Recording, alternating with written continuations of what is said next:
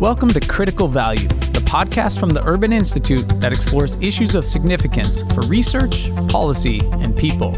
I'm your host, Justin Milner.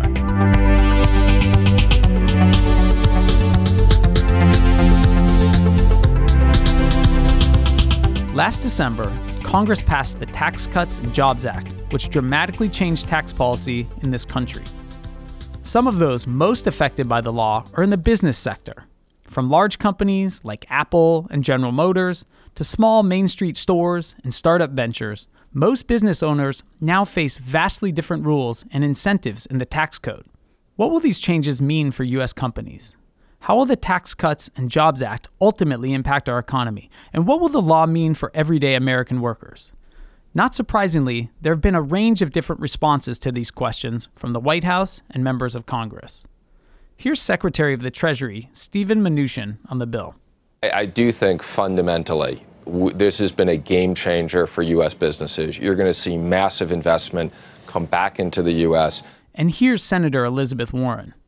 The Republican tax bill would slash taxes on corporations even further and raise taxes on millions of working families. To offer up a research-based perspective, I asked Mark Mazur, director of the Urban-Brookings Tax Policy Center, to walk us through the specifics and explain what we know and don't know about the Tax Cuts and Jobs Act. Mark, thank you so much for being on the podcast. Great to be here. So I want to start out by asking the broad question. The Tax Cut and Jobs Act made a host of revisions to the tax code across the board, and some of the most significant changes relate to how we treat businesses in the country. So in your mind, what are the big headlines that people should be aware of? So I think there are three big things that are in this Tax Cuts and Jobs Act that should be top of mind. One, it's a $1.5 trillion tax cut over 10 years, and that's a large tax cut by historical terms, and a large increase to the overall federal budget deficit. Second, there's a big change in the way multinational firms are taxed, a structural change in the tax code that would allow the foreign operations of U.S. multinational firms to be taxed more lightly than they were taxed last year. Third, there would be a change in the way business owners are taxed. There'd be a preferential rate for income from so-called pass-through entities. And I guess one thing that's in the background here is the corporate tax cuts are permanent, and the individual tax cuts are temporary. They expire after 2025. Great. So there's a range of those changes that are taking place, and we'll dive into each of those. But I wanted to ask to see if you thought there was a coherent philosophy that kind of coheres behind this, particularly on the corporate side. Is there something that Congress and President Trump saw about corporate taxes that this bill represents? So I believe they viewed corporate taxes as too high. And so what the bill does is reduce the corporate tax rate from 35% to 21%, so a big reduction in the corporate tax rate. Broadens the corporate tax base a bit to pay for some of that. And then, as I mentioned earlier, substantially changes the way multinational firms are taxed in a way that income from foreign subsidiaries of U.S.-based firms could be subject to no tax in the future, no U.S. tax in the future. So that's a big deal, 35% to 21%. What does that mean for the companies that we know, the Apples of the world, the Walmarts of the world? It probably means a lot more for companies that are primarily based in the United States. If they're a purely domestic company that paid a relatively high tax rate, so say like a Macy's, a retailer, they would probably be paying tax at a 35% rate last year and be paying at a 21% rate next year. Companies like Apple, drug companies that have a lot of intellectual property and that have multinational operations would be less affected by the reduction in the U.S. rate, but more affected by the change in the way foreign operations of U.S. companies are taxed. And so why would this bill make Apple change course in any direction? So it will make it easier for Apple and companies like that to take earnings that they've already attributed to foreign subsidiaries abroad and redeploy them around the company wherever they find it to be profitable. That could be in the United States. It could be somewhere else. One reason to be a little pessimistic about how much investment there will be in the United States is that interest rates are low. Big companies have had no trouble borrowing at those low interest rates. If they had profitable projects, they would have invested in them last year. The fact that they've accumulated hundreds of billions of dollars offshore in these offshore accounts is an indication that they didn't think they had these great profitable investment opportunities. One question that I think a lot of people have is whether these types of changes to the corporate tax rate will have any effect for ordinary Americans. So that's an open issue. I think proponents of a lower corporate tax rate say that it will eventually benefit U.S. workers through higher wages. And the story they tell is that a lower tax rate in the United States will make it more attractive for companies to invest in the United States. And so more capital will be attracted to the United States, perhaps from foreign countries to the U.S.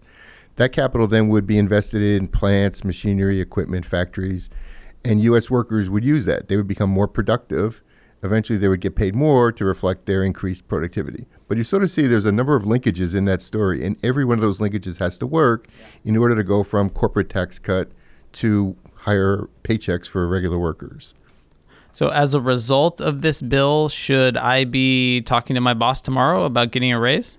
Well, probably not. I think the way that the improved economy would occur is through increased investment in capital and increased productivity of the workers, which will not show up in the short term or tomorrow. So I'd wait a couple of years before asking for that raise. So one other topic that you mentioned that that was new to me to hear this term, pass-through.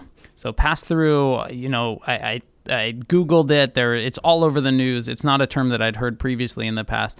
To me, it sounded a little bit like a tax dodge, but it turns out that is not actually the case. What is a pass-through, and how's that changed how we're treating pass-through income in this law?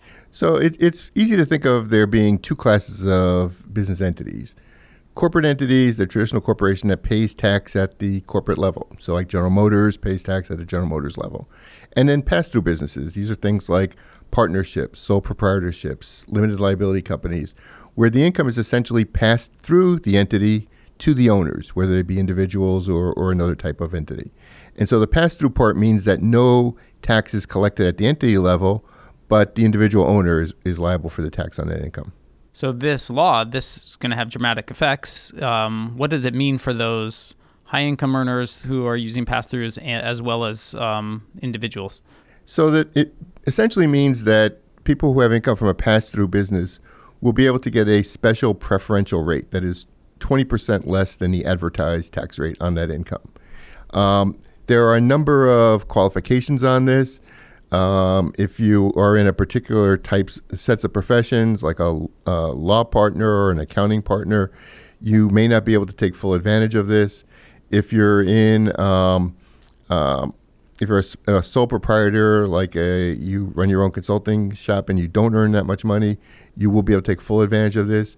But if you're a passive investor in a large real estate operation, you'll be able to take full advantage of this. And what's the theory behind this? What is the kind of philosophy that this type of change to the tax code represents or is informed by? Well, typically in tax policy, we think of there being a sense of horizontal equity, that people with similar types of income should be taxed similarly. And so what that would argue for is no preferential rate for this type of income. It would say that whether you earn income from a business or from wages should be taxed the same. In developing this bill with a large corporate tax rate, there was a political imperative to do something for pass-through businesses. Essentially, owners of large pass-through businesses looked at this and said, well, if corporations are going to have a rate cut from 35 to 21%, where's my rate cut? And that's what Congress responded to. So as I understand this, it seems like one of the ramifications of this preferential rate could be that becoming a contractor, it actually becomes more appealing in certain situations than being a regular wage earner. Is that true? And in the context of this sort of expanding gig economy and moving to more contracting, do you see that as one of the possible results? That's quite possible. I think that what this law does is put one more reason on the side of wanting to be a contractor. So not only do you have independence and be able to do what you want to do and according to your own schedule, but now you could get a lower tax rate. On the other hand, you're trading off sort of stability and types of employment-related benefits like healthcare and retirement and so on. Let's talk macro effects. Obviously, one of the main goals of this bill is to encourage growth and advocates made the case that that was going to take place as a result of passing this bill. What do you foresee as some of the economic growth impacts as a result of the bill? Tax Policy Center took a look at the Tax Cuts and Jobs Act and the overall effect on the U.S. economy. What we found was, in the short term, a modest increase in economic growth on the order of 0.8 of a percentage point. But that growth would dissipate over time, and after a decade or so, the U.S. economy will be back on its pre-tax cut path. So essentially, it's a small temporary boost in growth that dissipates over time. So as this law starts to take effect and starts to take hold in coming years, what are some of the impacts that you expect to see, and maybe some of the issues that we might see as well? I think some of the effects that we expect to see in the business community will be companies looking at their structure, corporate structure, and changing in response to this law. And it's hard to predict at this point what those changes will be. They'll be pretty idiosyncratic and firm specific. But you could imagine firms changing the amount of debt that they have outstanding, or changing the location of their foreign subsidiaries, or how much investment's held in various parts of the company.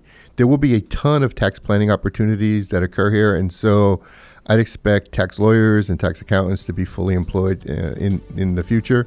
Maybe that's the jobs part of the Tax Cuts and Jobs Act. Mark, thank you so much for joining me on the podcast today. Great, happy to be here. So while we might not know exactly how the Tax Cuts and Jobs Act will ultimately impact American companies, what we do know for sure is that businesses will be working overtime to understand and adapt to the new law. As always, we'll close with 3 main takeaways from the episode. 1. The Tax Cuts and Jobs Act lowered the corporate tax rate to 21%, but it's unclear whether U.S. workers will benefit from this reduction. A lower tax rate might make it more attractive for companies to invest in the U.S., which might cause increased productivity, which might lead to higher wages for workers, but there is no guarantee that all these steps will happen. 2. The new 20% deduction for pass-through businesses will benefit some regular small business owners, but the majority of benefits will go to those in the top of the income distribution, as they earn about 60% of the income from all pass-through entities. And 3. Research from the Tax Policy Center shows that although the Tax Cuts and Jobs Act will create a modest increase in economic growth in the short term, that growth will dissipate over time and eventually disappear. So that's our show. Thanks again to Mark Mazur for his time and insight. And if you're interested in seeing how this law will impact you, check out the tax calculator at taxpolicycenter.org. It's a very cool, interactive tool to give you a sense of how this policy translates for regular people.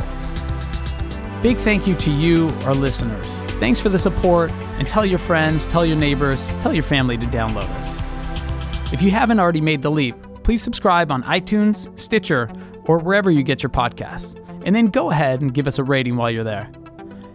New episodes will be dropping every couple of weeks, so stay tuned. Big shout out to Yafan Powers, who produced this episode. Thanks to Vicky Gann for her help, and Matt Johnson was our amazing sound editor. Our theme music is by Moby. For everyone on the Critical Value team, this is Justin Milner, signing out.